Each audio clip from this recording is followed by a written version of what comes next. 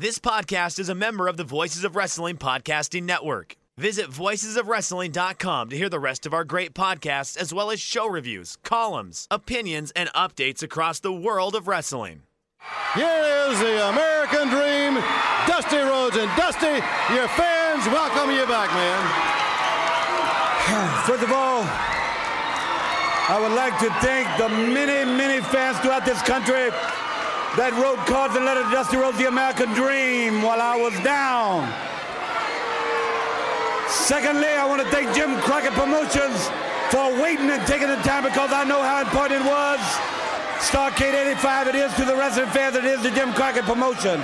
And Dusty Rhodes, the American Dream, with that weight, got what I wanted. Ric Flair, the world's heavyweight champion. I don't have to say a lot more about the way I feel about Ric Flair. No respect, no honor. There is no honor among thieves in the first place. He put hard times on Dusty Rhodes and his family. You don't know what hard times are, Daddy. Hard times are when the textile workers around this country are out of work and got 4 or 5 kids and can't pay their wages, can't buy their food. Hard times are when the auto workers are out of work and they tell them go home. And hard times are when a man has worked at a job 30 years. 30 years.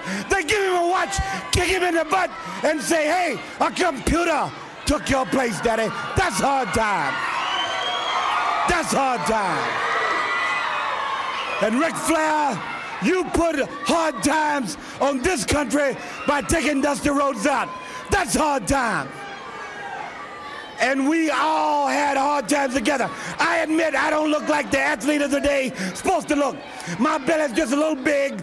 My hand is just a little big. But brother, I am bad and they know I'm bad. And there were 2 bad people. One was John Wayne and he's dead, brother. And the other one's right here. Nature Boy Ric Flair. The world's heavyweight title belongs to these people. I'm gonna reach out right now. I want you at home to know my hand is touching your hand for this gathering of the biggest body of people in this country, in this universe, all over the world now. Reach it out, because the love that was given me, and this time I will repay you now, because I will be the next world's heavyweight champion on this Hard Time Blues. Dusty Rhodes Tour 85 and Ric Flair, Nature Boy. Let me leave you with this. One way to hurt Ric Flair is to take what he cherishes more than anything in the world. That's the world's heavyweight title. I'm gonna take it. I've been there twice. This time when I take it, Daddy, I'm gonna take it for you. Let's gather for it. Don't let me down now, because I came back for you, for that man up there that died 10, 12 years ago and never got the opportunity to see a real world champion. And I'm proud of you, and thank God I have you. And I love you. Love you! It's my music. You're listening to Music of the Mat on the Voices of Wrestling Podcast Network. Hello, and welcome to Music of the Mat, the podcast devoted exclusively to the music of pro wrestling. It's all part of the Voices of Wrestling Podcast Network. I'm your host, Andrew Rich. This is episode 79, and it's about the themes of the American Dream, Dusty Rhodes, and Jim Crockett Promotions. And today I'm joined once again by the host of the Shake Them Ropes podcast. It's Jeff Hawkins. Hello, Jeff. Hi. How you doing? Oh, I'm looking forward to this. Dusty Rhodes. Dusty Rhodes is a fascinating character. In fact, before we came on here, I found another promo from Florida he was doing where he had Bob Seger's Her Strut on as background music for this promo and stuff, which some people may know as the first theme of Doom from WCW, which is always kind of cool. But, Dusty Rhodes was a Renaissance man who loved his music, fancied himself a rock and roll star, a little bit of himself, And I'm looking forward to this. Yeah, I love having you on for these territory episodes that we've done so far because you experience them in real time. Not to call you old, but you do this every time. You go, not to call you old. I'm just saying to put it nicely. All right, come on now. I'm old. I'm older than most of your pundits out there. I'm right in between that sweet spot of Sempervive and Bruce Mitchell. I'm not quite. Well, in any event, I'm glad you're back on the show here, Jeff, for sure. Now, as far as Shake Them Ropes goes, of course, there's big news in your world because there's not only another big Saudi blood money show coming up.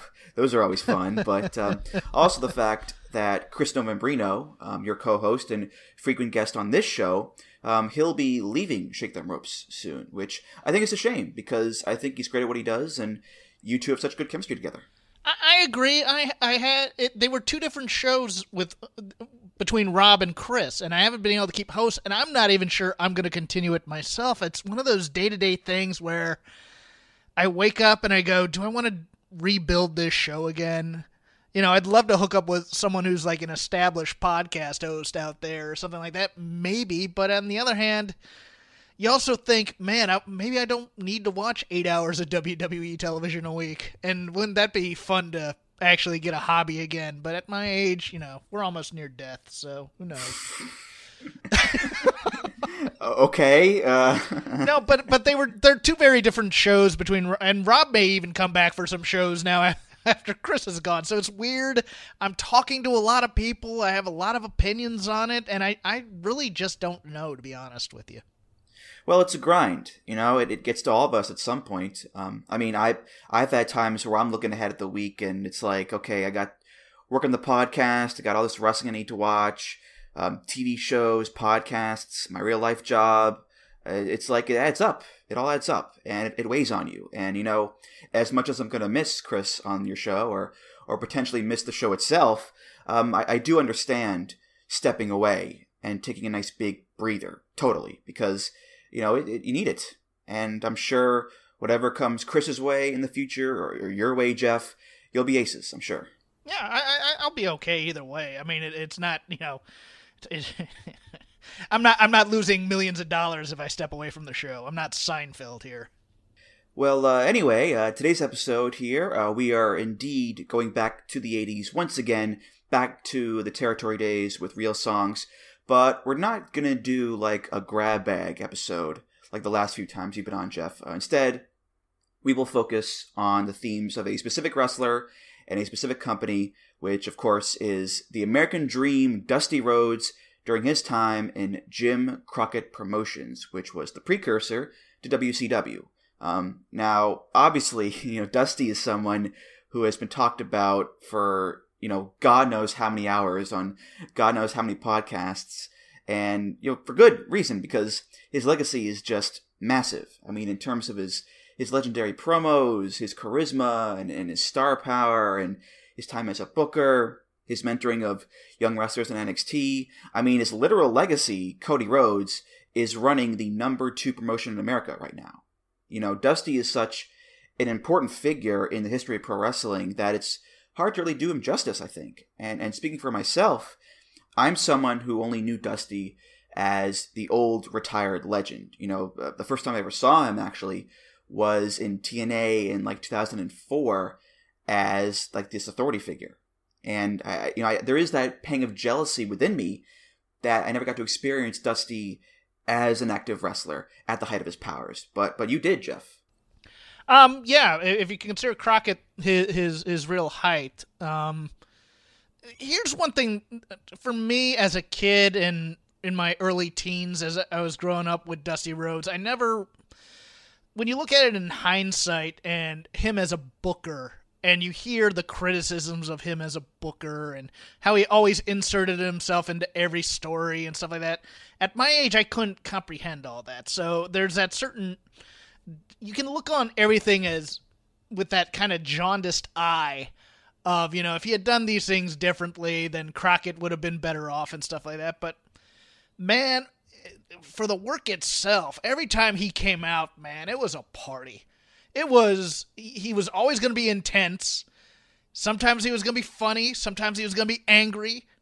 But he always, I mean, the moment that camera's on and you see either David Crockett or Tony Schiavone or Jim Ross going, here with us now, the American Dream, Dusty Rhodes, you knew you were going to see something at least interesting. It may not have always been good, because God knows sometimes Dusty Rhodes just came out there and wanted to talk about whatever was on Virgil Runnels' actual mind. But, you know, like, take for example when he and Magnum came out in those giant fur coats that they bought in Vegas on a dare, basically, because they wanted to look like they had money. I mean, Dusty Rhodes is one of the greatest performers of all time, but one of the greatest con men of all times, one of the greatest storytellers of all time. He's just, those are the type of people you gravitate towards. It's always the guy with the interesting stories, and whether or not they were true or not, you know, it leaves a lot to be desired, but Dusty would always try and be the life of the party, even outside the ring. So, you know, who's to say some of this stuff isn't true that you hear about him? Yeah, and, you know, he was like that up until the day he died, pretty much. You know, I remember one of his final appearances during the last few years of his life was the match at Battleground, Cody and Goldust versus The Shield, and Dusty was ringside for his sons, and Dusty hit the bionic elbow on Dean Ambrose, and the crowd went ballistic, because it's Dusty Rhodes hitting that goddamn bionic elbow on somebody. Because, you know, as old as he got and as sick as he got towards the end, he could still whip out that elbow and make the magic happen, which is the sign of a true legend. If you look back on it now, like, I've heard 20-somethings, and, you know, you read comments on message boards from people who are far younger and millennials, and are like, how did this fat guy get over so big? And, you know, he couldn't, quote unquote, work. And, you know, critics said the same thing in terms of, you know, athletic endeavors, but at the end of the day, wrestling is storytelling. It's live theater more than it is professional sports. And so if you can tell a story, and God knows Dusty Rhodes can tell a story, you know, you tell him you got 2 minutes, get yourself over. Dusty Rhodes is going to get himself over every time, and he's probably going to smoke you in the process. So, I mean, that was the thing is, okay, sure, Dusty Rhodes inserted himself in every angle, but that's because people wanted to hear what Dusty Rhodes had to say. And as far as the music goes, again, I am most aware of Dusty having his WWE theme, the Common Man Boogie, you know, with the cowbell and the funk and the sassy black singers, which I do enjoy myself, to be honest, but it's certainly not indicative of the rest of his theme music throughout his career, especially not in JCP, because the reason I wanted to focus on his JCP themes in particular is that there is such an eclectic mix of songs and genres of music here that he used in that company that I think would make for a fun episode. And if I can, you know, put on my symbolism hat for a moment here, the varied mix of styles here with rock and pop and funk and country and even jazz and so forth, I think it speaks to him as the common man, as the guy who could appeal to the masses, and whatever background you came from, Dusty would be your champion, Jeff. Oh, yeah. The odd thing about Dusty Rhodes for me is he and my dad are very similar in age and have very similar tastes in pop culture. Dusty Rhodes loved movies, and he loved John Wayne movies. He loved cowboy movies, loved that whole thing, and loved outlaw country, and that was Dusty Rhodes to a T. If you had to explain Dusty Rhodes in you know, in like a log line, Dusty Rhodes was Texas kid who talked like a, for lack of a better term, a Southern black woman a lot of times. That was his rap. He was an amalgam of all these blue collar stereotypes to the point where even though he wasn't like that in real life, you believed it on television, and that was part of the whole thing of 70s and 80s wrestling. Is sure, you're watching guys playing gimmicks, but you want to believe that they're like this in real life. Right. Well, the tricky thing in my mind is that, you know, some of these songs don't really work for Dusty Rhodes all that well, or necessarily work as wrestling themes in general. You know, they're kind of odd fits, I think. They don't, but they're, you know, they how can I describe this? They achieved something that Dusty wanted to achieve, whether it was his flair for the dramatic or even self-deprecation in some ways. So, he's not above trying big and failing, which you also have to admire about Dusty Rhodes. Well, I was thinking, as we go along here, we'll see that despite them being odd fits, the way that Dusty was picking some of these songs, he was also trying to capitalize on their popularity in pop culture at the time and use that to boost himself up in the process for his entrances, which is a smart thing to do, honestly, and as evidenced by this show many times, is something that a lot of wrestlers did back in the day, before, in-house composers became the norm, transplanting some of that popularity from a song onto yourself, Jeff. And also, he also had one eye on Vince up in WWF, and Vince McMahon was using songs for entrances for a couple of his bigger acts, and to try and, this was, the mid-'80s were the advent of the music video. So if you could get a song on there and create that kind of presentation and turn it into a video and then use it for commercials and things like that, it made the marketing that much easier. Right. So let's get to these themes here. Again, these were all used by Dusty Rhodes in Jim Crockett Promotions, which would be around from 84 to 88, I believe. Yeah, that's the range. Mm-hmm. Yeah, okay. So about a 4-year span there, but he did have a lot of themes during that time period, starting with this one that he used at Starrcade 84, the $1 Million Challenge. It's by Prince, not Iokea or Devitt, just Prince, the purple one. Rest in peace. And it's from his seminal album Purple Rain, the soundtrack to the film. This is the title track, Purple Rain.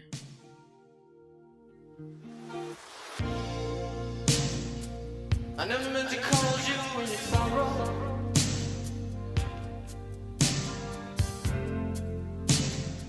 I never meant to call you when you pain.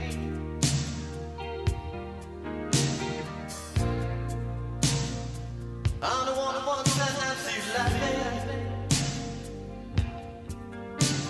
I only want to see you laughing in the purple rain.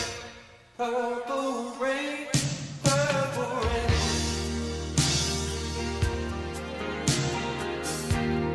Purple rain, purple rain.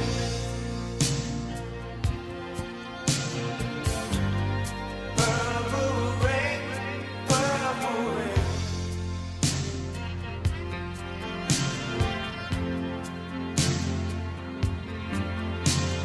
Only want to see you bathing in the purple rain. I never want to be your weekend lover. So you know how I said that Dusty had some theme songs that seemed like odd fits for him? Well, this song is a great example of that, because, first of all, nothing about Dusty Rhodes really screams Prince, does it? I mean, they have some similarities between them, both very talented guys, very charismatic, but, then again, Dusty was a white, portly, easygoing country bumpkin. Prince was a svelte, black, flamboyant sex god from Minnesota. Two very different people. And as far as the music goes, I mean, so much of Prince's music was this sexually charged, promiscuous, romantic R&B, rock-funk hybrid, Purple Rain being the apex of that. Looking at Dusty, that's not really him, Jeff. No, but if you tie it in to the movie Purple Rain, it does make a little more sense, because the Purple Rain, the movie, is the Prince, quote-unquote, rags to riches Horatio Alger story as the kid, moves up the ranks of the music industry and with Morris Day and the Time and whatnot. And it really, Prince in 1984 was the biggest thing going. The movie was a huge hit. And Dusty had a flair for the dramatic, and with the chords and the strong guitar, and the sense of pageantry and how slow the song is.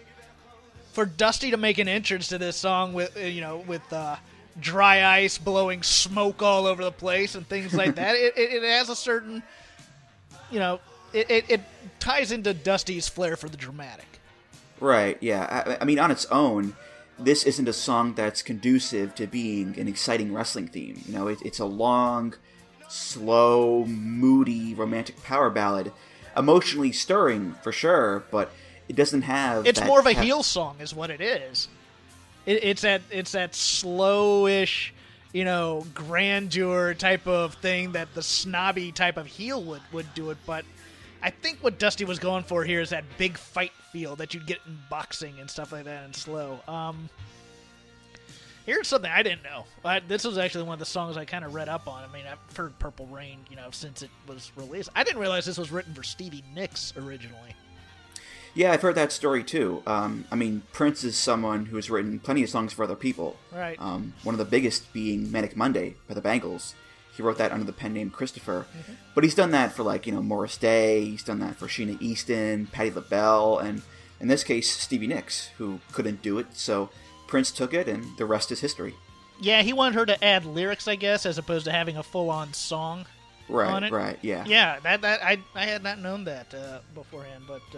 yeah, and Stevie was like, this is way too much, it's so daunting, I can't do it. So Prince got it and made Purple Rain.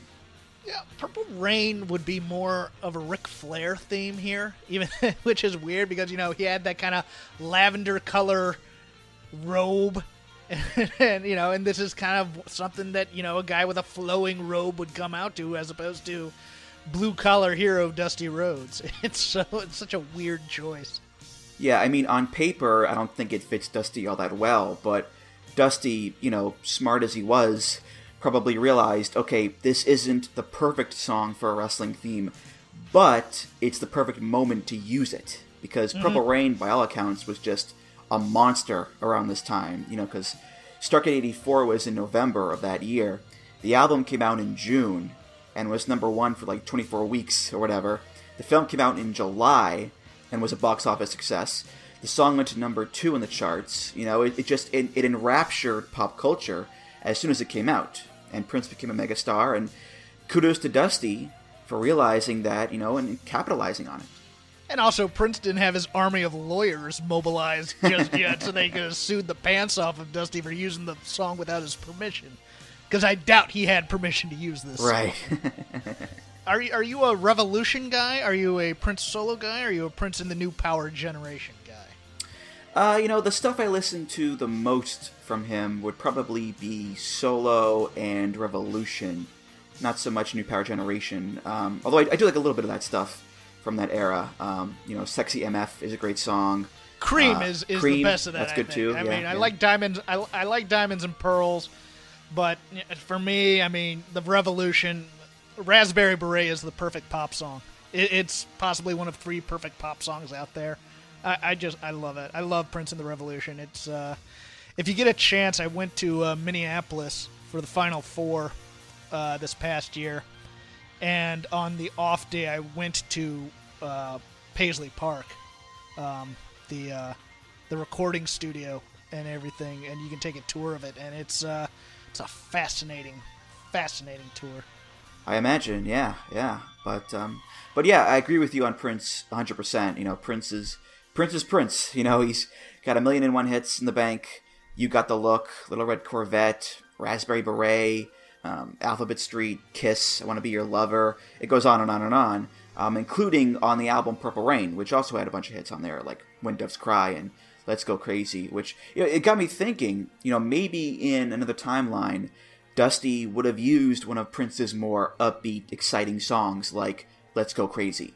Or 1999 even. That too, with that the too. Opening synths. For sure, yeah. But what you said about Purple Rain and, Dusty's flair for the dramatic, I can definitely agree with you on that. Yeah, if you ever want to hear interesting stories about Prince, listen to Kevin Smith's stories they're on YouTube about wanting to do a documentary for Prince and all the travails that Prince put him through. Theme number 2, and this one, according to my research, was also used at Starrcade 84. It's by Bob Seger and the Silver Bullet Band off the album Stranger in Town. This is Old Time Rock and Roll.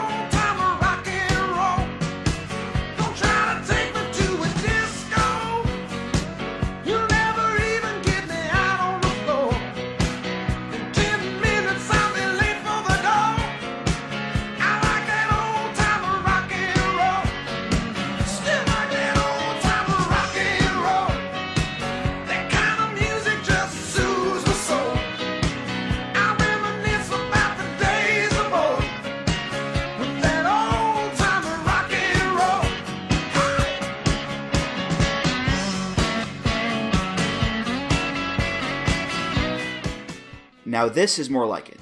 This is right up Dusty's alley. It's a nice southernish boogie-woogie rock song that's all about old school rock and roll. We got the guitar, we got the piano, the saxophone. The backing band is the Muscle Shoals Rhythm Section. Mm-hmm. It was recorded at Muscle Shoals in Alabama, as well as Detroit. And Bob Seger is one of the ultimate Heartland Americana rockers. I mean, it's so perfect for Dusty, the Heartland Americana Southerner, and it's perfect for JCP, the Mid-Atlantic Territory, right in the Carolinas and the South and the Midwest. Those crowds, they love their Bob Seger and their old-time rock and roll, Jeff. It's perfect. There's more of an A to B connection here than a lot of people make, and it has to do with Dusty Rhodes promos when he said, "When you're fighting with me, Daddy, it's risky business." Yep. And risky business, this is from the soundtrack. If I could destroy two songs, it would be this one and The Contours' "Do You Love Me?" Look, it's a classic song, but I hate it. I hate it so. I love Bob Seger. Love the Bob Seger system. Love Bob Seger's 90s stuff like Shakedown. Love all his 70s and 80s stuff, even like a Rock. Cannot stand this song. Want to know why? Because every radio station can play it. Adult contemporary, hits radio, classic rock radio. It's like Hotel California or anytime Sting or Eric Clapton come out with a new song. It's just one of those things that it's just overplayed to the point where I want to toss it. But it also has one of the most fascinating backstories in terms of it as an actual song that I absolutely love. I love the Muscle Shoals Rhythm Section. If you've never watched the documentary Muscle Shoals and you are a music historian of any kind, it is a must-watch. But during the end credits, David Wood goes into the legend of Howie McDonald. Howie McDonald was a 15 or 16-year-old kid who, I believe his father was a professor at the University of Alabama. And they were going through town, and he was an amateur guitar player who really wanted to play guitar, and they had stopped at the Muscle Shoals recording facility on a vacation. And he just walked up and goes, I'd really like to know how to be a session player. And they go, "Come on in.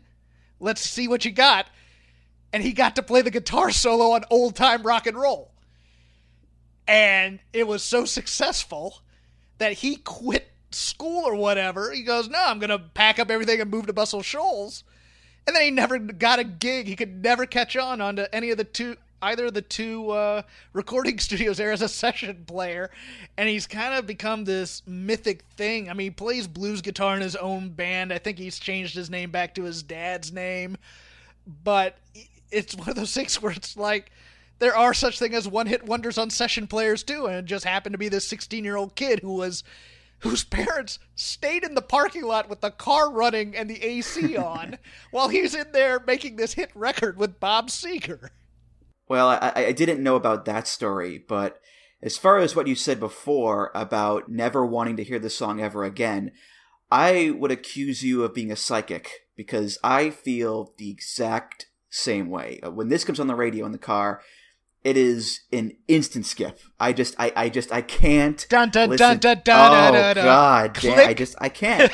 And listen, I love Bob Seger. Yeah. And a lot of his songs. I mean, Main Street, Night Moves, Her Strut, Like Her a Strut's Rock, great. Rock and Roll Never Forgets, Hollywood Nights. I mean, so many great songs, but I never, ever, ever want to hear Old Time Rock and Roll ever again, because it's not a bad song per se, but like you said, Jeff, we've heard it 8 billion times already, whether on the radio commercials, yeah, TV shows, movies, parodies of the risky business scene.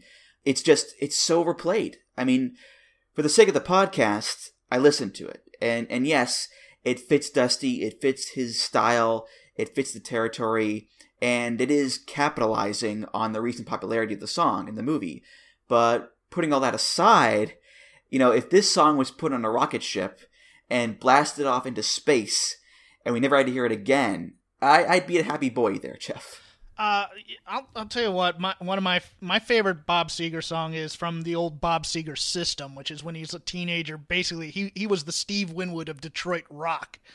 16 to 18, he was had this gravelly, soulful voice playing on these things. And there's a song on it's on the soundtrack of Once Upon a Time in Hollywood called "Ramblin' Gamblin' Man," and it is a banger. That is in my top 3 songs of all time. Love that song.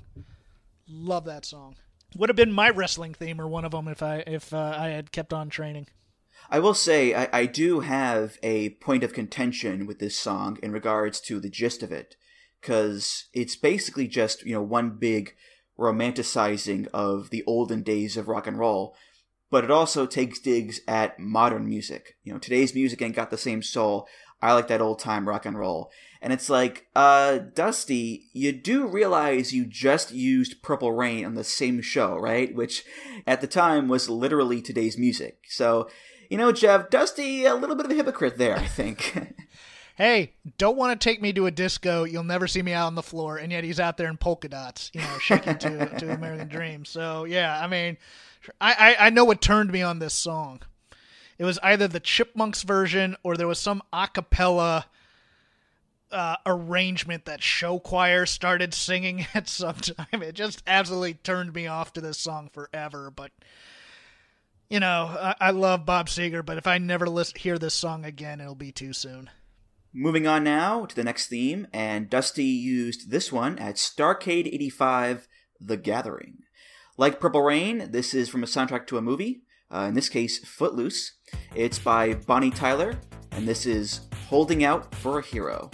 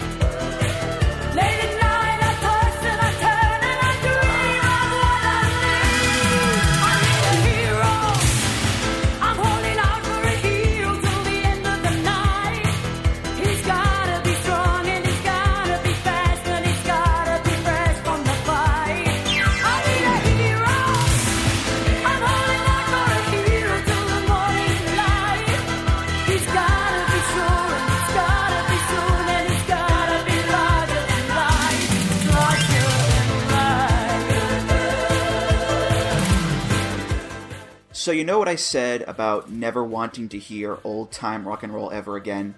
Well, this song is the polar opposite of that. I love this song so freaking much. Whenever it comes on in the car, I crank it up nice and loud. I sing along to the words. It's so much fun with the epic vocals and the background chorus and the frenetic synths. I mean, it's so perfectly over-the-top 80s schlock. And in the over-the-top world of 80s wrestling, Jeff, that is the perfect music to use. I love it so much. It's Jim Steinman to a T. Jim Steinman, famously the composer of a lot of Meatloaf's more operatic stuff, like Bat Out of Hell and I Would Do Anything for Love, but I Won't Do That.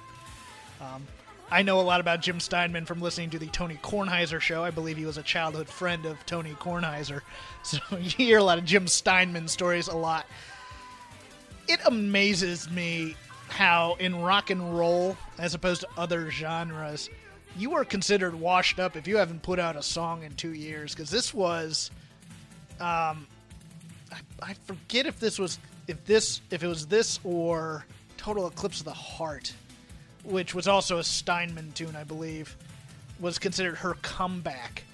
And she had just had a song like 4 years earlier. It's like when Steve Winwood did Back in the High Life in 86. It was like his last album was in 83. It's not like he's been gone forever, but it was considered this major renaissance, which is always funny for me.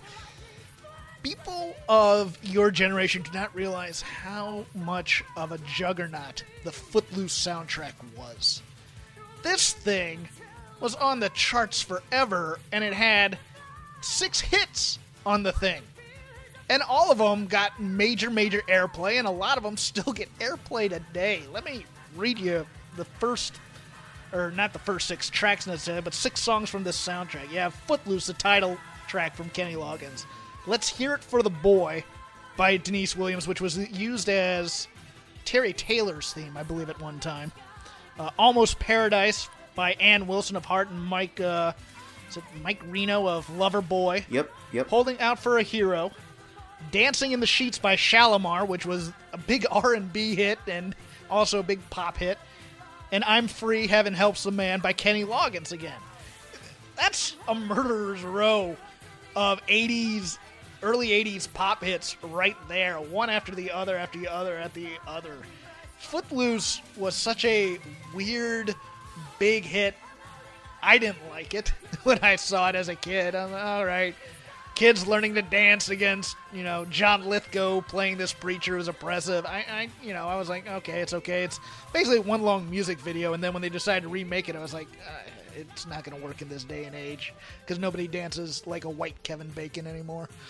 But this song I love, but when it became ironic nostalgia, I started to get sick of it, and I'm kind of moving now back to loving it again, because everybody would use this as oh, I gotta go do something, and then boom, I need a hero, whatever. It was used in like a couple of product commercials I can't remember at the time, but I love Bonnie Tyler's gravelly voice, almost like Kim Carnes in a way. I think she's spectacular, and yeah, this song is great. Well, a couple things. Number one, this came out after Total Eclipse of the Heart. Yeah, I knew that. I just didn't know how long was the time between the two? Eclipse was 83. Okay, so this was almost the follow-up hit, so to speak. Right. Okay. Also, the song Footloose was used in All Japan for the tag team Footloose Yes. with Kawada and Fuyuki. And it's been used by Masanobu Fuji for like well over 30 years at this point. So Footloose, it's had its little place in wrestling history. That's for sure. Now, as far as this song goes, it's the right mix of drama and energy. And cheese. You gotta say cheese, of course. You have like the rain sound effects and the wind and the thunder. It's ridiculous. The cheese is there too, of course.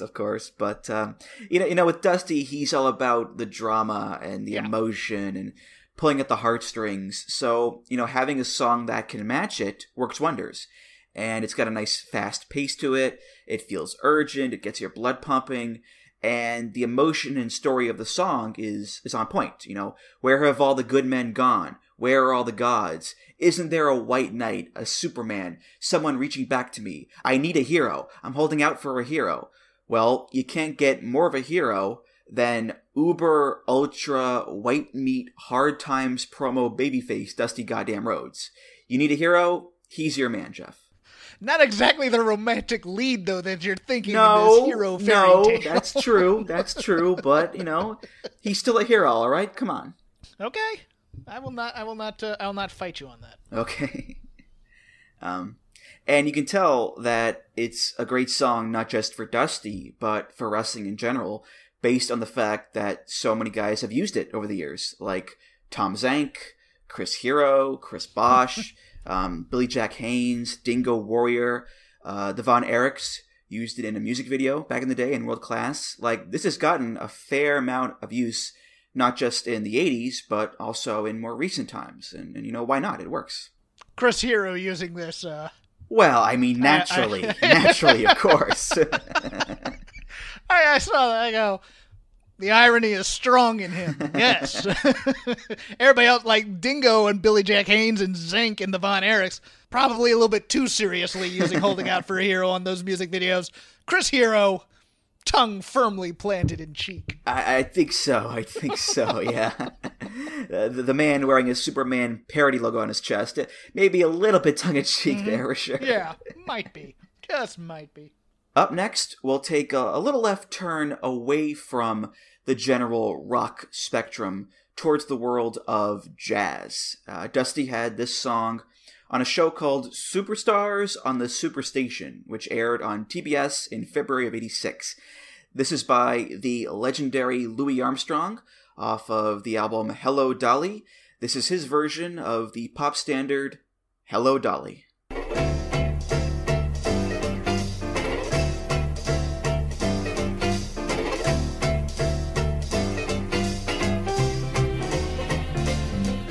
Hello, Dolly, this is Louis. Dolly, it's so nice to have you back where you belong. You looking swell, Dolly, I can tell, Dolly. You still glowing, you still growing, you still going strong. I feel the room sway, but the band's playing one of our old favorite songs from way back when. So take a rap, fellas, find an empty lap, fellas. Dolly, never go away again.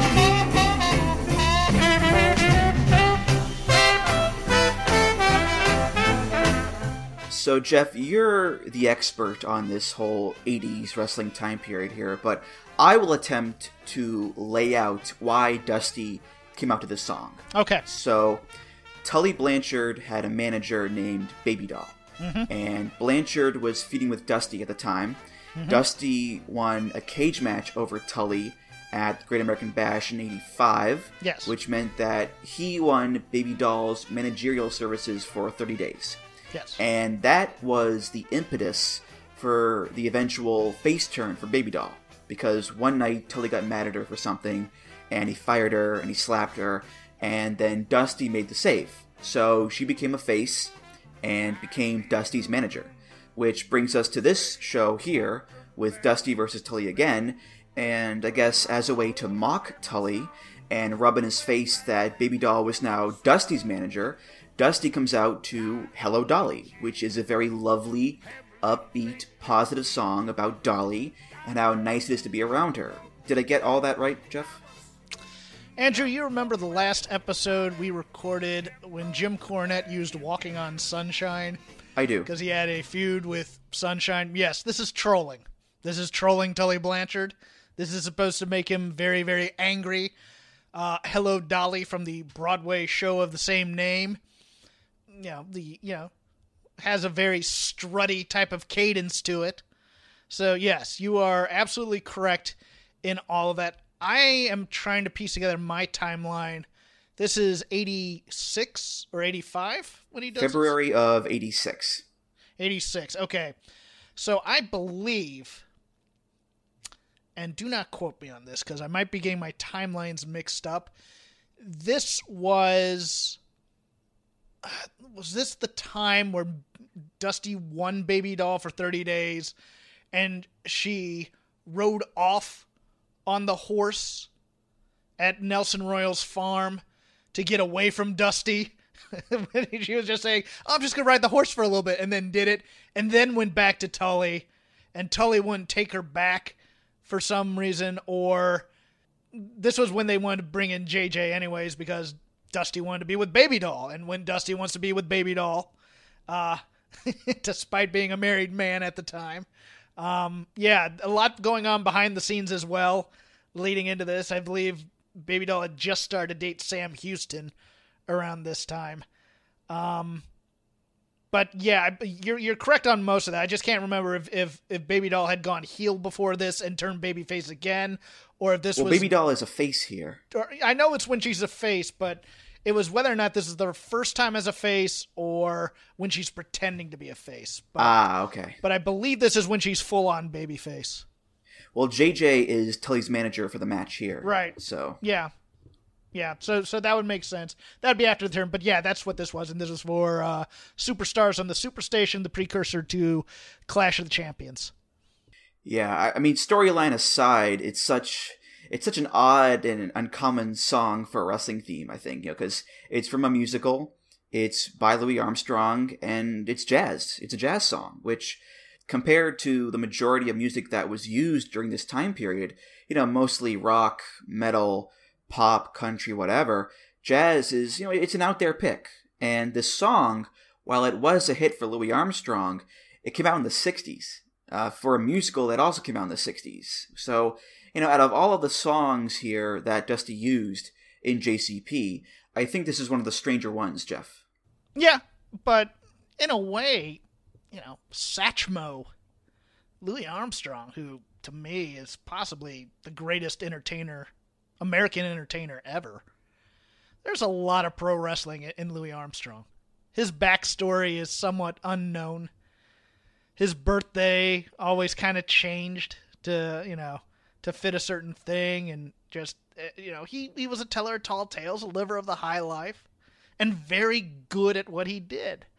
But he also always appreciated the showmanship of everything. He wasn't the best singer in the world, but, he had a distinctive voice, and, he was the best cornet player in the world. To me, in history. I mean, the way he plays that with power.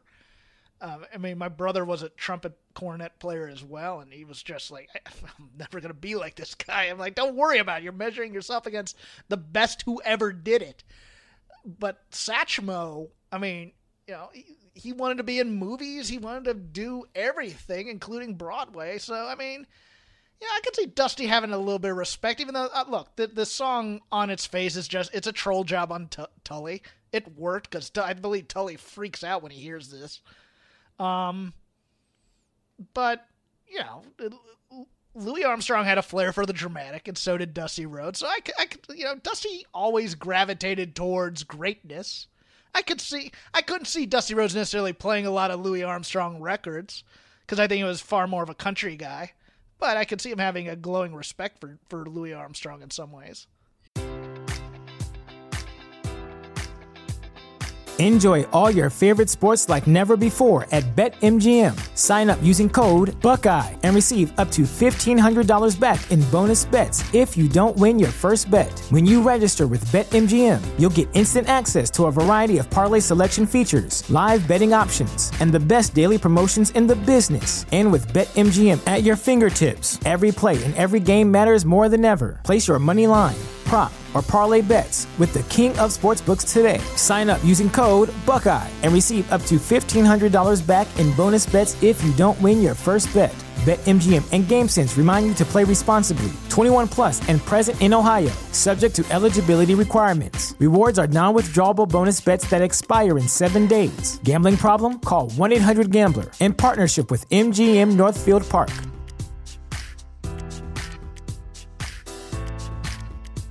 And it's not like I'm saying that jazz music can never be used in wrestling, because, there have been themes that have used it over the years. But I just feel like there has to be a caveat, an added twist in there. I don't think anybody's coming out to, like, Miles Davis's fusion stuff. No.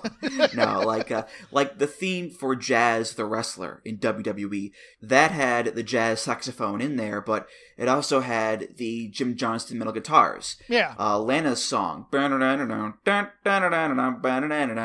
has some contemporary beats to it. Same with the old Yujiro Takahashi theme, All Night Long. Same with the Marcus Corvan theme, Smooth. Yeah. You have to add something to the mix to spruce up the jazz to make it work as a theme, at least for long term, because, in this context, for this match, yes, this will work. But outside of that, or for long-term purposes, it gets a bit trickier to use, Jeff. And I'll admit, a lot of my bias towards Louis Armstrong is because he is the centerpiece of Ken Burns' jazz series, and that thing is absolutely fantastic if you watch it. Because there'll be people who if any music purists ever listen to this show, they'll be going, no, Sidney Bechet, man, that's the guy. It's like, okay, great, Theme number 5, and this will be our first country song of the episode. Dusty had this one at Starrcade 86, Night of the Skywalkers. It's not the Star Wars theme, although that would be a logical choice given the name of the show. No, instead, it's Hank Williams Jr. and Huey Lewis. Yes, that Huey Lewis. Off of Hank's album Montana Cafe. This is their version of You Can't Judge a Book by Looking at the Cover.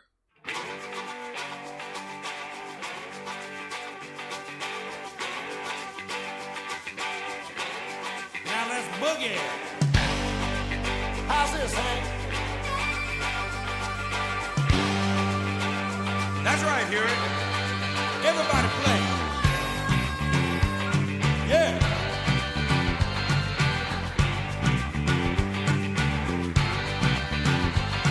You know you can't be too quick to judge somebody.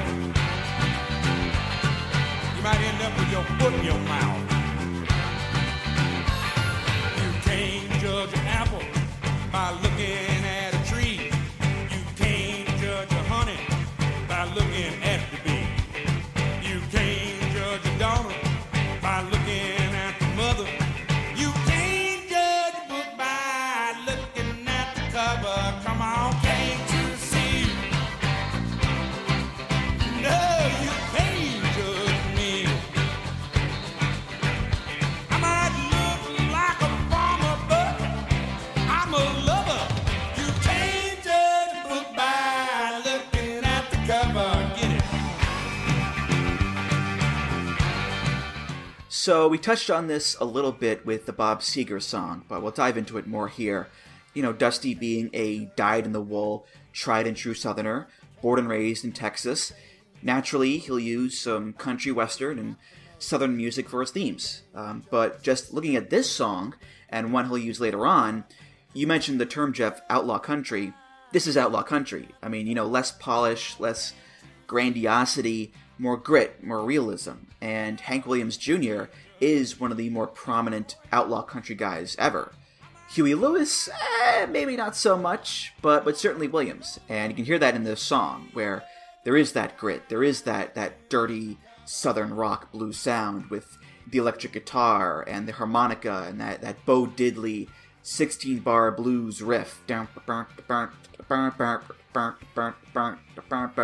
I mean, to me, this sound just fits Dusty so well because, yeah, he can be the nice Southern gent, but he's also got this gritty, violent outlaw streak in him. I mean, hell, he was in a tag team called the Texas Outlaws with Dick Murdoch.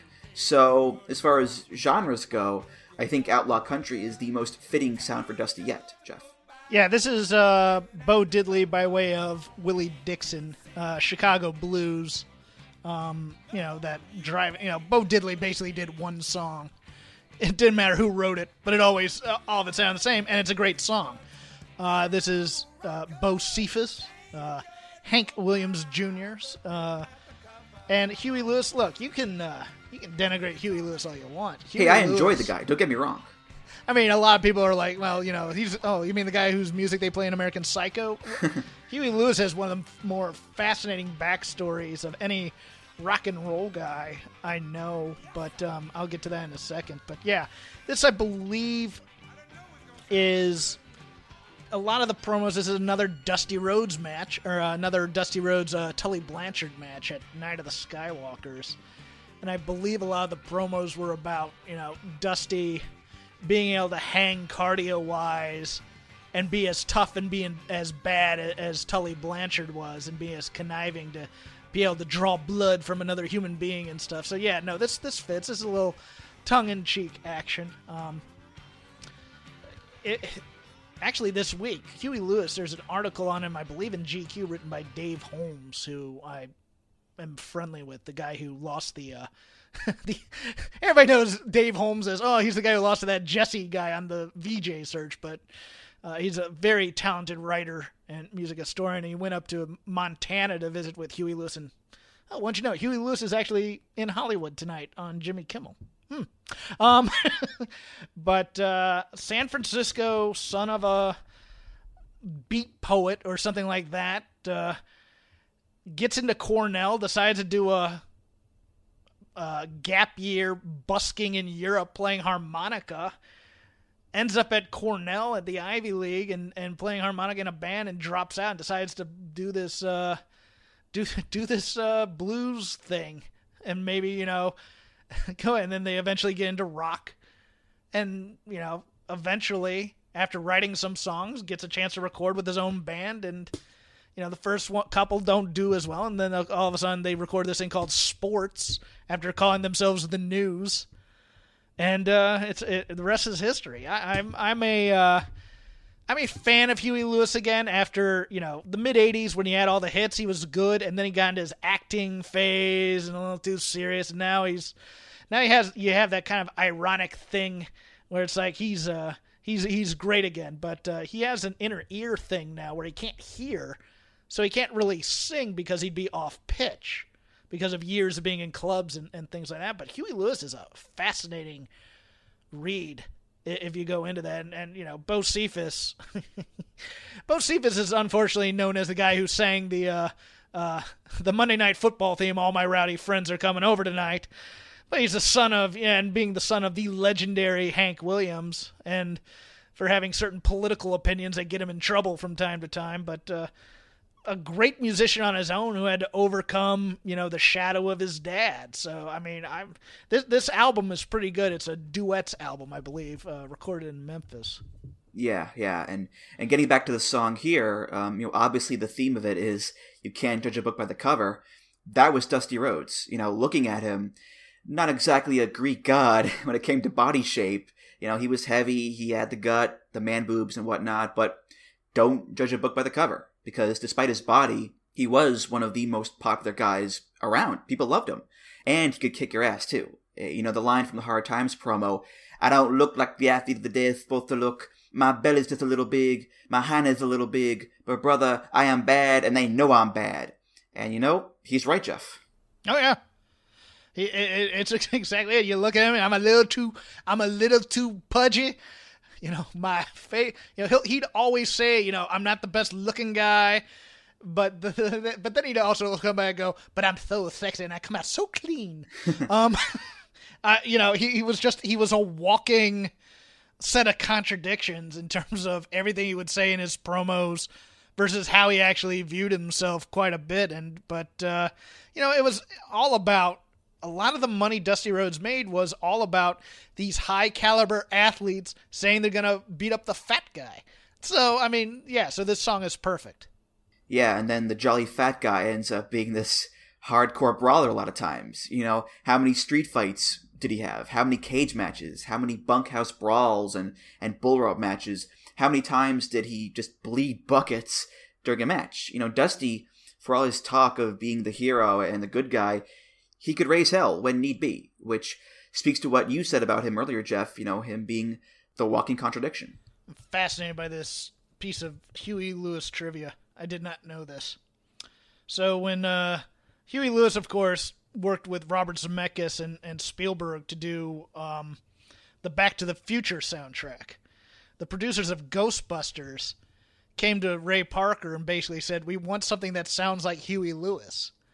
So when Ray Parker wrote Ghostbusters, Huey Lewis thought it sounded a little bit too much like his style and ended up suing him, and they ended up having a settlement out of court. I did not know that. That is fascinating. Well, speaking of Huey Lewis, I want to go over the track list for Sports, because this thing, it's a murderer's row. The songs on this one, my God, you've got The Heart of Rock and Roll, Heart and Soul, Bad is Bad, which is a deep cut gem in my opinion. Yes, I love Bad is Bad. I Want a New Drug, Walking on a Thin Line, Finally Found a Home, If This Is It, You Crack Me Up, and Honky Tonk Blues. That is just hit after hit after hit after hit. It's a pretty damn big album, Jeff. Yeah, and I believe this was on the charts for like 2 years or something total, but just everything was hit after hit after hit, and then he went and worked with Bruce Hornsby, who is also very underrated as well. So, Huey Lewis in the News. You could not escape 1984 through 1986 without knowing at least one of his songs. And I know I had the cassette for Sports, and I think I had Heart of Rock and Roll, and I believe Bad is Bad was the B-side of that. Don't quote me on that. And then I had I Want a New Drug on 45. That's how old I am. I had 45s. Do you like Huey Lewis and the News? I did as a kid. I always when I was that age, I gravitated towards kind of that high tenor, blue-eyed soul type sound. So I mean, my favorite artist, of course, as I always name drop him, is Steve Winwood. So it's those kinds of sounds. Bob Seger as well. That blue-eyed soul type of thing. That's why I got into Zeppelin when I did. Anybody doing soul covers, I'm down with. So I'm good. Well, I was quoting American Psycho but yes, thanks for the answer. I realized guess. that you were doing Patrick Bateman, and I realized that halfway through, and I stepped on his bit. I feel like such a douche. I'm so That's sorry. okay. That's okay. Don't worry about it. Your humor is very droll, Andrew. So it was one of those things where I didn't pick up on the nuance of it. That's how good it was. And see, I'm the asshole for doing that. Hey, Jeff. Swing. Why is there so much newspaper around here? Why is there all this plastic tarp there? Yeah. The next year, Stargate 87 Chi-Town Heat is where Dusty uses his next theme. This one, another sizable left turn off the path. This is from 1962, off of the soundtrack to the film Hatari, which is not a movie about video games, folks, okay? This is... So I'm sorry, I had to. This is by the composer Henry Mancini, and this is The Baby Elephant Walk.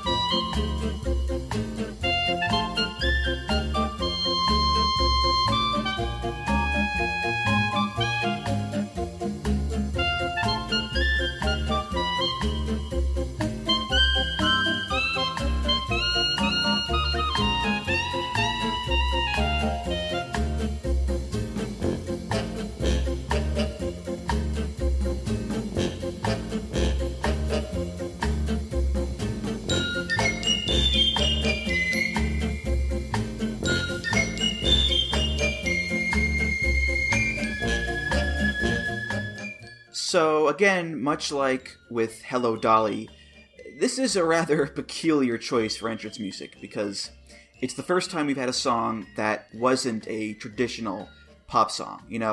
It's not rock, it's not country, it's not new wave. I mean, even Hello Dolly had vocals and lyrics. This is just an orchestral instrumental, with brass instruments and woodwinds and the calliope. It's film score from a movie from the 60s, during a scene where baby elephants are bathing in a watering hole. Now, just based on the title and the sound, I can guess why it would fit Dusty Rhodes. Baby elephant, you do the math right there.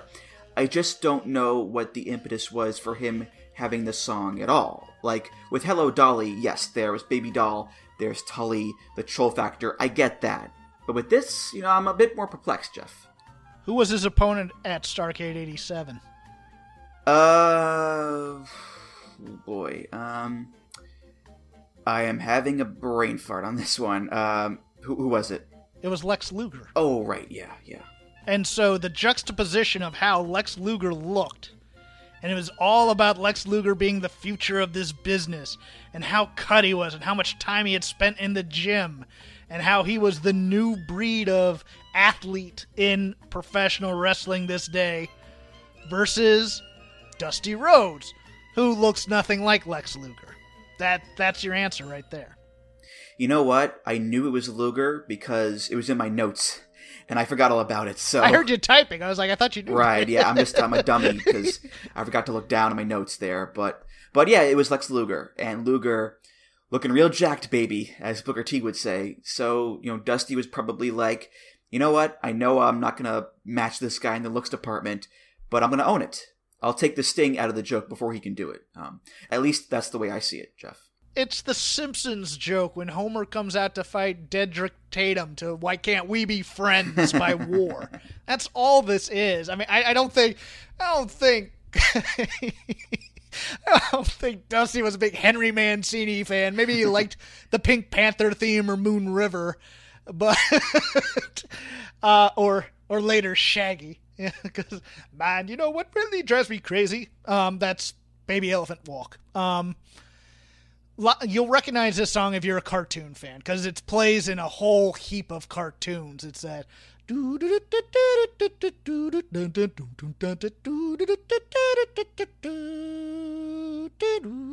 know, it's when you hear the name Baby Elephant Walk, you don't realize it.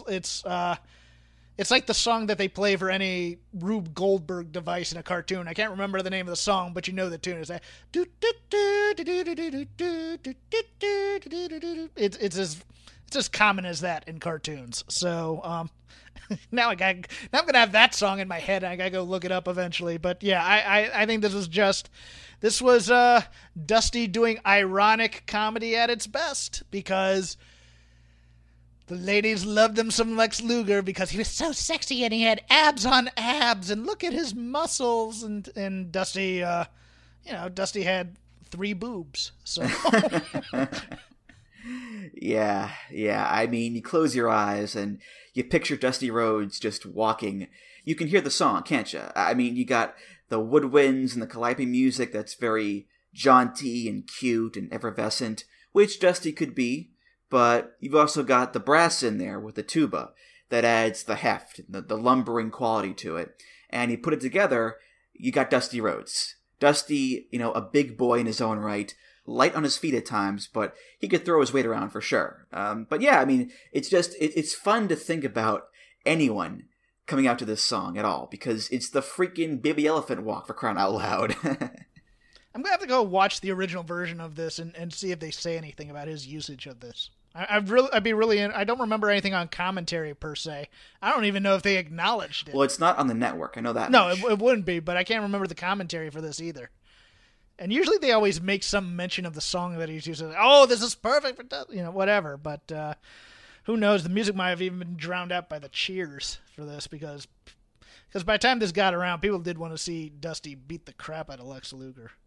And funny enough, this is actually not the only Henry Mancini song that was used in wrestling. On the Big Boss Man episode, we played the Peter Gunn theme, which he used when he was Big Bubba Rogers in JCP. Oh, I had forgotten he wrote Peter Gunn. Peter Gunn's that's one of the best TV themes ever written. Also, great video game music for Spy Hunter. Yeah. The Art of Noise cover is great too. Yeah. And another famous song that Mancini did, which you brought up a little bit earlier, Jeff, the Pink Panther theme. That was used by a few of the Villanos in Lucha. So for a composer from the 60s and 70s who won Oscars and Grammys, a Golden Globe, he definitely made a little mark on wrestling as well, Jeff. I believe Mark Kyle used it at one time in Smoky Mountain, too. Don't quote me on that. I know he used Green Onions, but I could swear in that Killer Kyle persona he may have used the Pink Panther theme at one time. Well, I'm seeing here that he used Green Onions. I know he did Green Onions, but I thought at least I can remember somebody using that kind of gangster Mr. Hughes, Killer Kyle type look coming out to the Pink Panther at one time. I just can't remember what it was, but that just might be my memory and my oldness, as you like to always harp on. Oh, stop it, you. Come on now. The second to last theme of the episode here, and, oh, wait a minute. You know what, Jeff? I apologize. This is supposed to be a Dusty Rhodes episode, but for some reason, I put in the theme song for the Midnight Rider, who was a completely different person. I mean, it's my mistake, sir. I apologize. That's all right. The James Boys, also not Magnum and Dusty. Right. But you know what? It's on there anyway. We may as well just get to it. The Midnight Rider was only around in JCP for a brief period of time, around April of '88. His theme song is by Willie Nelson of the soundtrack to the film The Electric Horseman. It's Willie's version of the classic Allman Brothers song, Midnight Rider.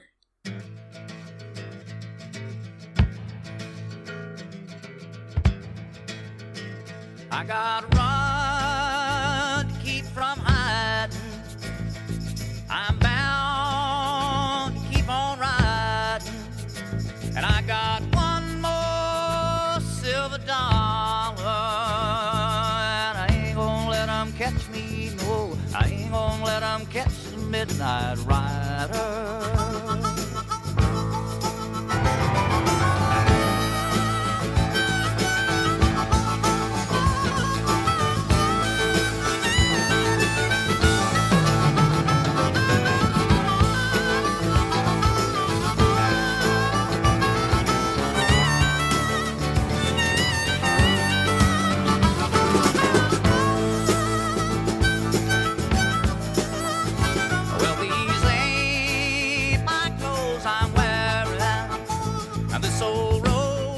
So it doesn't take a genius to figure out why he was coming out to this one. The Midnight Rider, sorry to ruin Christmas, folks, it was Dusty's gimmick under a mask. It originally came about in Florida in '83 because Dusty lost a match to Kevin Sullivan and he had to leave the state for 2 months. Well, not long after he left, who shows up but the Midnight Rider, who sounds suspiciously like Dusty Rhodes under a mask. And J.J. Dillon was trying to prove it was him for all that time, and he couldn't do it, classic stuff like that. Well, this was Dusty bringing back the Midnight Rider gimmick in JCP, and it's only logical that his theme would be the song that, in all likelihood, inspired the gimmick in the first place, Midnight Rider. So, it's the obvious choice to go with here, and probably the only choice to go with, I think, Jeff. The Allman Brothers are one of my favorite bands. But I do believe I believe he used the Willie Nelson version on purpose, namely the Outlaw Country thing. I want to know how he and Willie Nelson, how Dusty Rhodes and Willie Nelson became friends. I've never been able to find out that story of how they met one night or whatever and how they got this burgeoning friendship. I'm guessing it was probably through David Allan Coe, one of the great pro wrestler / country music stars, because he's all gimmick too. I've told my David Allan Coe stories before. But I'm guessing that's how they became friends, because that seems like such an unlikely friendship to me, is Willie Nelson and Dusty Rhodes. But I believe Willie Nelson played some of the bashes on tour as well later on. Country music wasn't really big arena type of music in the mid-'80s. It was, the arena at the theme park type music, even if you were a hit country music star. But he used the Willie Nelson version probably because he could get permission for it from Willie, and even if he didn't, he probably used it anyways. I mean, I'm much more of a fan of the Allman Brothers version. I think it has a cool little jazz style with the Congo drums and percussion in it, versus Willie's version. Even though Willie's version is great, I'm not the biggest Willie Nelson fan in the world. I know he's big with the kids because he likes to smoke a lot of weed, but I always thought, Willie Nelson is a great, great, great songwriter, but as a musician / singer, he never did much for me versus Waylon Jennings. But look, Willie Nelson is friggin' royalty no matter how you feel about his voice, just because he wrote the song Crazy for Patsy Cline, and that will always make him an all-time great. The movie that this is from the soundtrack from is called The Electric Horseman. It is a dreadful movie. It is bad. It's about Robert Redford plays this aging rodeo rider who is hired by a cereal company to ride this horse with a lot of millions of dollars of lights on it and stuff, and he just wants this horse to go and roam and be free, and he ends up falling in love with Jane Fonda, and Willie Nelson's in the movie. And Willie Nelson only plays Willie Nelson in movies. That there was this run in the early 80s of putting Willie Nelson in movies like Honeysuckle Rose. Who wants to see Willie Nelson act? But apparently people did, because he was in a few movies, and you're just like, what the hell? But, Willie Nelson's kind of like the hippie cowboy versus the hard drinking outlaw cowboys. And so he makes an interesting part of that whole outlaw country genre that, with Christopherson, Merle Haggard, those types. So, I mean, he's always fascinated me, but I gotta know, somebody someday other than Dusty needs to tell the story of how Dusty and Willie Nelson became friends. Have you seen the video of them singing together? I have not seen that, no, Okay. but I have seen the interview. It was on the Superstars and the Superstation show. Yes, where, by the pool. Tony Schiavone interviews Dusty and Willie together, and Dusty talks about how he first saw Willie perform while in high school, and they would cross paths later on and become friends, and how Willie's music helped get Dusty through the grind of the road. And Willie talks about how Dusty, he would walk on stage on his New Year's Eve shows, and how they entertain the same people. Of course, Willie's promoting a movie too, Stagecoach. Oh God! Which starred him, Chris Christopherson, Johnny Cash, Waylon Jennings, John Schneider's in it too. So he is promoting something, but you do see how amiable they are with each other, and there is a friendship there. I don't know the exact moment that they became friends, but you can tell it's there. And when it comes time for the Midnight Rider to ride again in JCP, yeah, he could go for the Allman Brothers version, but Dusty being Dusty, he goes with Willie. And even though I myself also prefer the Allman Brothers version over this one, I think it just makes the most sense with Dusty that he goes with this version. It would not shock me if they crossed paths in Austin, Texas, around the same time that they were both there. It really would not. And if they didn't, it would not shock me if Dusty Rhodes was in town for a wrestling match, and he heard Willie Nelson was having a concert and knew the hotel, and he just invited himself there and somehow struck up. I mean, any of these things can be true about those two. Yeah, Willie Nelson is such a fascinating person in music history. In so ways, and reading up on him, he got his big break replacing Johnny Paycheck as the bassist in Ray Price's band. And Johnny Paycheck, of course, famous for covering the David Allan Coe song, Take This Job and Shove It. So it all just kind of mixes. Everything goes through David Allan friggin' Coe. Everything. If you haven't heard that story, it's on another episode I did here, but of my David Allan Coe concert experience. That would be the WrestleMania Themes Volume 2 episode, so check that one out. Yeah, definitely. But this song's so great. I love these types of songs about outlaws on the run, and they're just so weary from running.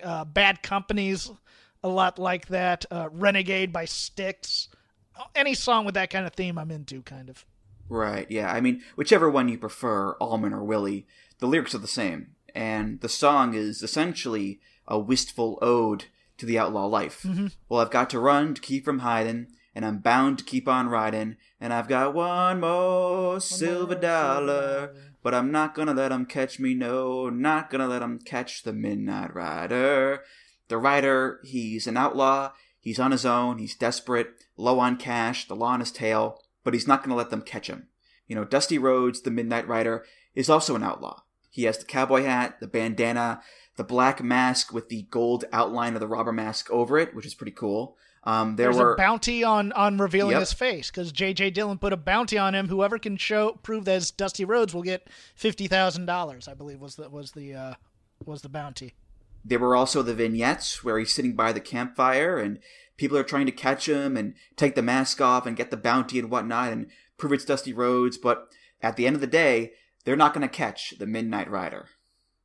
Alright, the final theme of the episode here, and it's one that Dusty used at the Great American Bash 88. This is by Steve Martin, who was a real wild and crazy guy. No. A different Steve Martin, different one. This is from the Match Music Library, and it was featured in the NBA documentary The Drive for Five. It's called The Pursuit.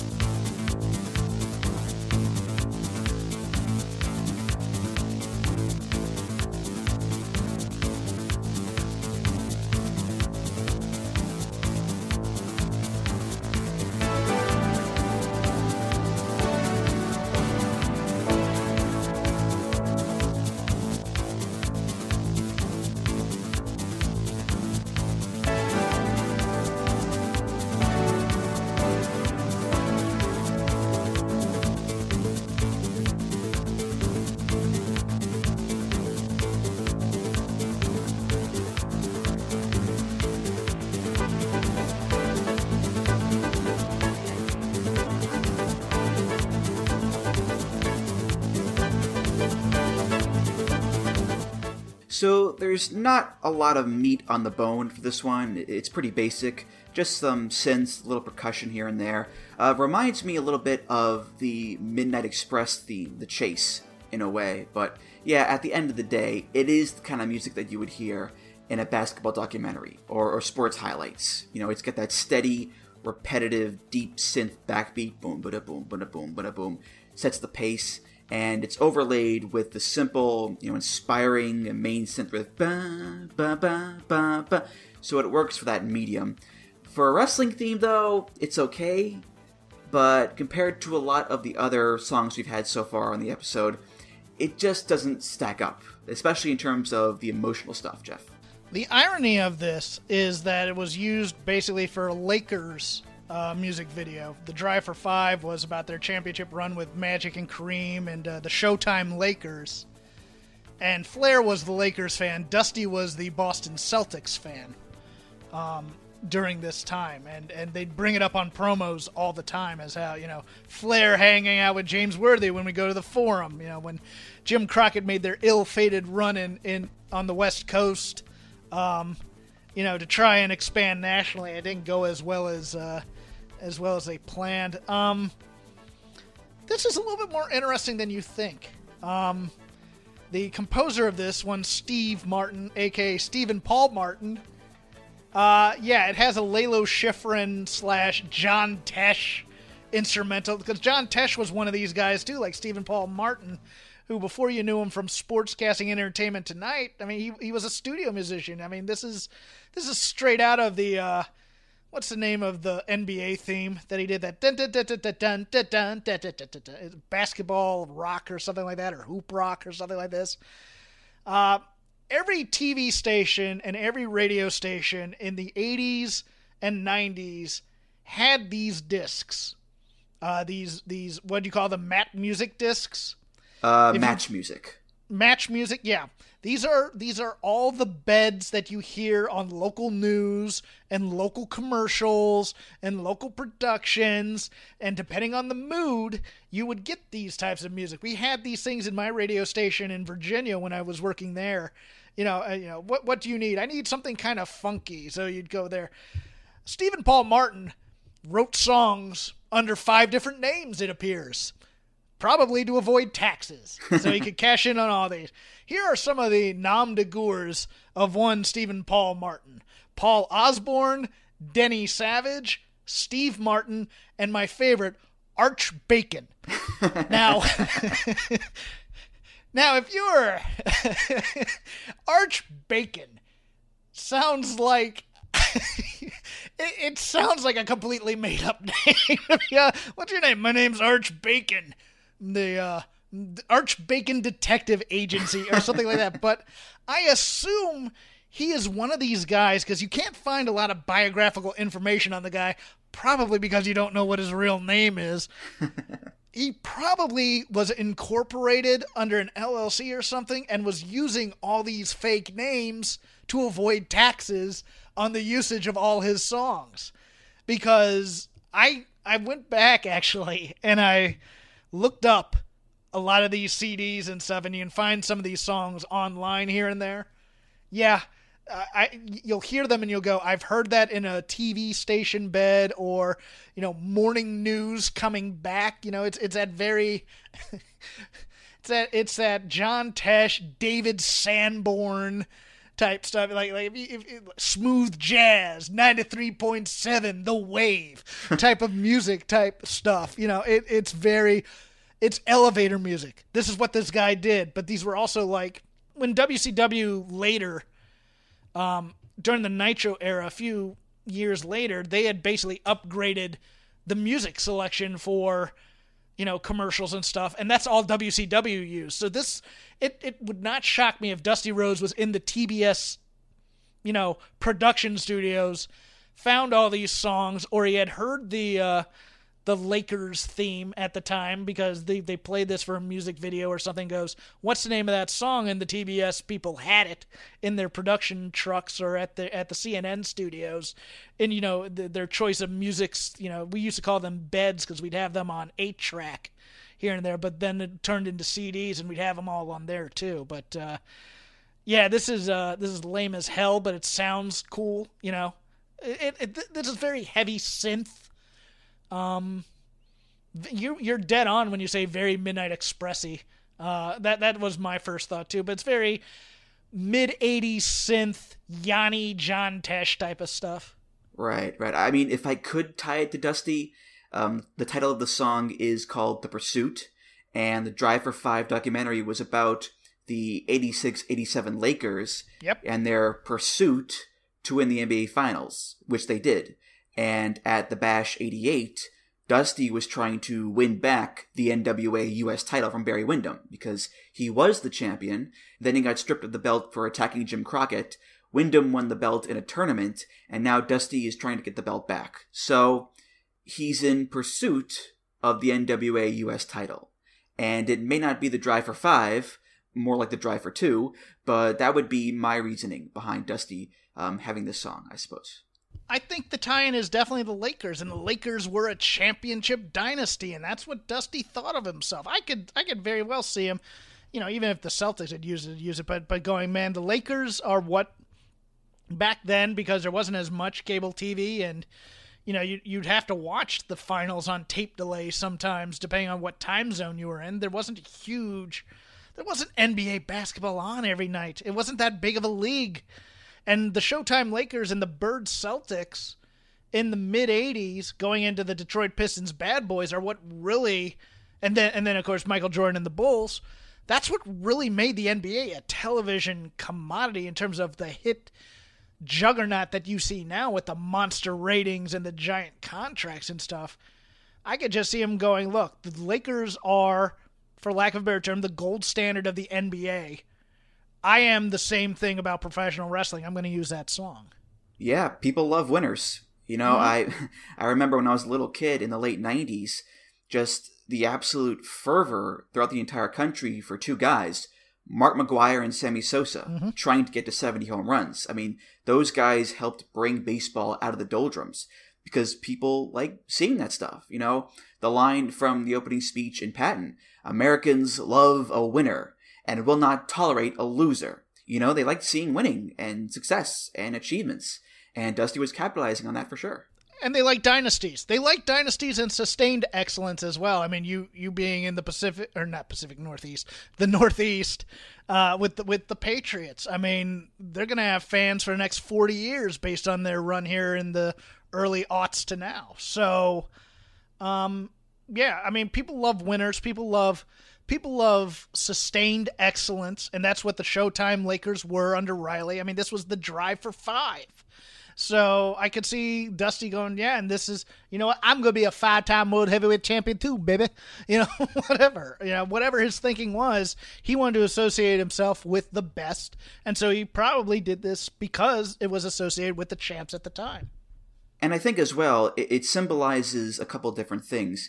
Number one, this is the last Dusty theme in JCP, because the company was in such dire straits, financially speaking, in '88, that it was sold to Ted Turner and became WCW, and Dusty would leave soon afterwards because of a dispute with Turner over the use of blood.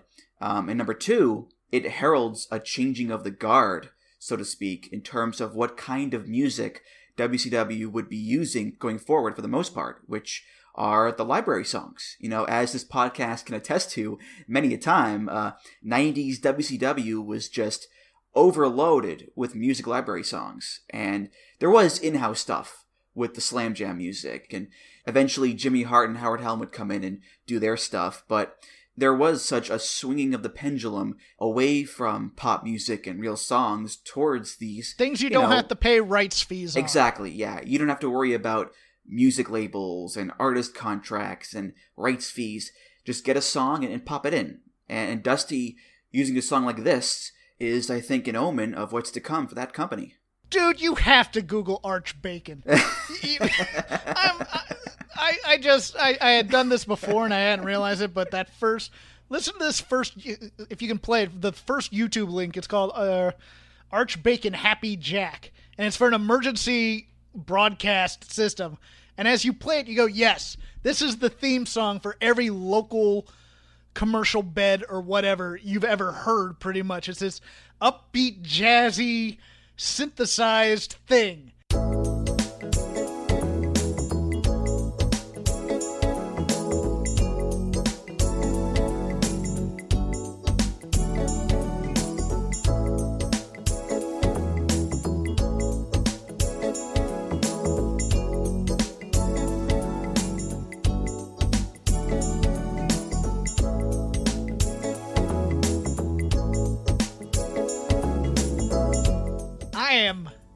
Yes, this is emergency broadcast system for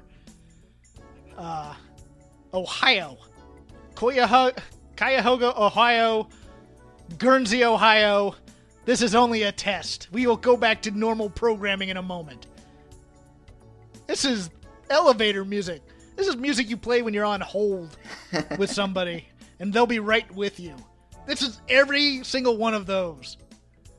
So everybody, Round Ball Rock, by the way, the John Tesh song, because it's right here in my list. But yes, do yourselves a favor, kids. Listen to the musical stylings of Arch Bacon. That's, You need to play some of this. Play this as an opener, and then people won't get the joke until they get to this part of the show. I don't know about that, all right? Come on. All right, well, that was our look at the themes of Dusty Rhodes in Jim Crockett Promotions, which, you know, as important and as prevalent as he was in that company during that time period, that's still only scratching the surface of what Dusty did in his career. I mean, he cast a very wide shadow in more ways than one.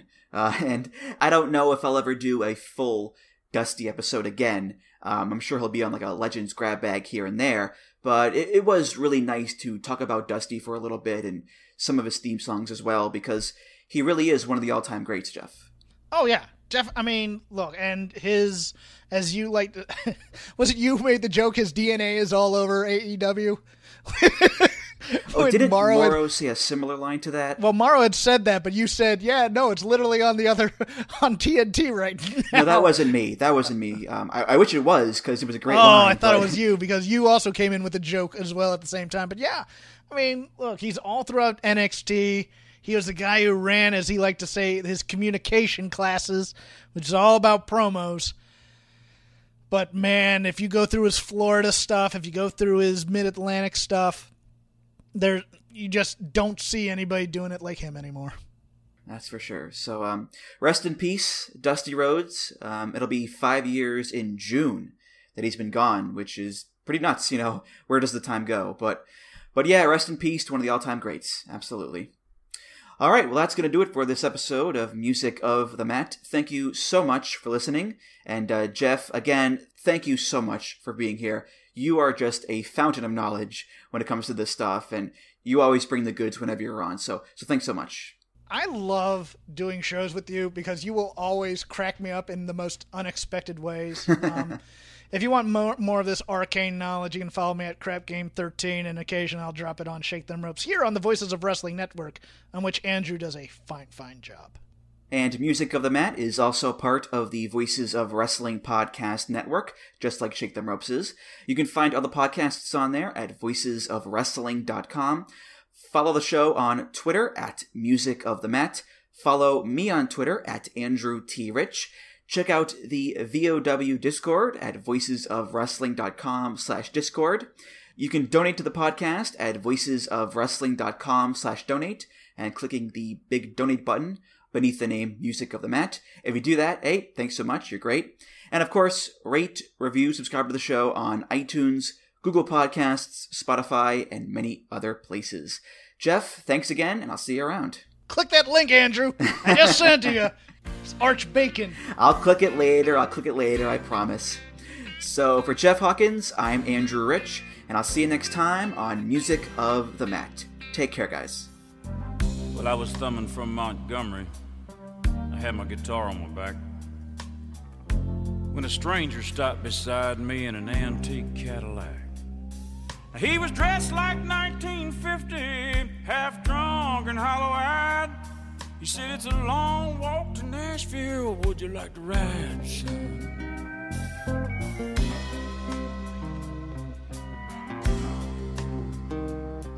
When I sat down in the front seat, he turned on the radio, And them sad old songs coming out of them speakers was solid country gold. Then I noticed the stranger was ghost white pale when he asked me for a light. And I knew there was something strange about this ride. He said, Drifter, can you make folks cry when you play and sing? Have you paid your dues? Can you moan the blues? Can you bend them guitar strings? He said, boy, can you make folks feel what you feel inside? 'Cause if you're big star bound, let me warn you, it's a long, hard ride.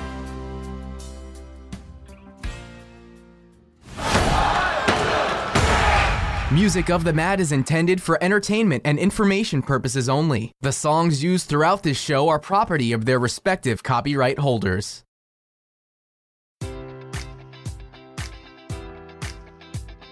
Enjoy all your favorite sports like never before at BetMGM. Sign up using code Buckeye and receive up to $1,500 back in bonus bets if you don't win your first bet. When you register with BetMGM, you'll get instant access to a variety of parlay selection features, live betting options, and the best daily promotions in the business. And with BetMGM at your fingertips, every play and every game matters more than ever. Place your money line, prop, or parlay bets with the king of sportsbooks today. Sign up using code Buckeye and receive up to $1,500 back in bonus bets if you don't win your first bet.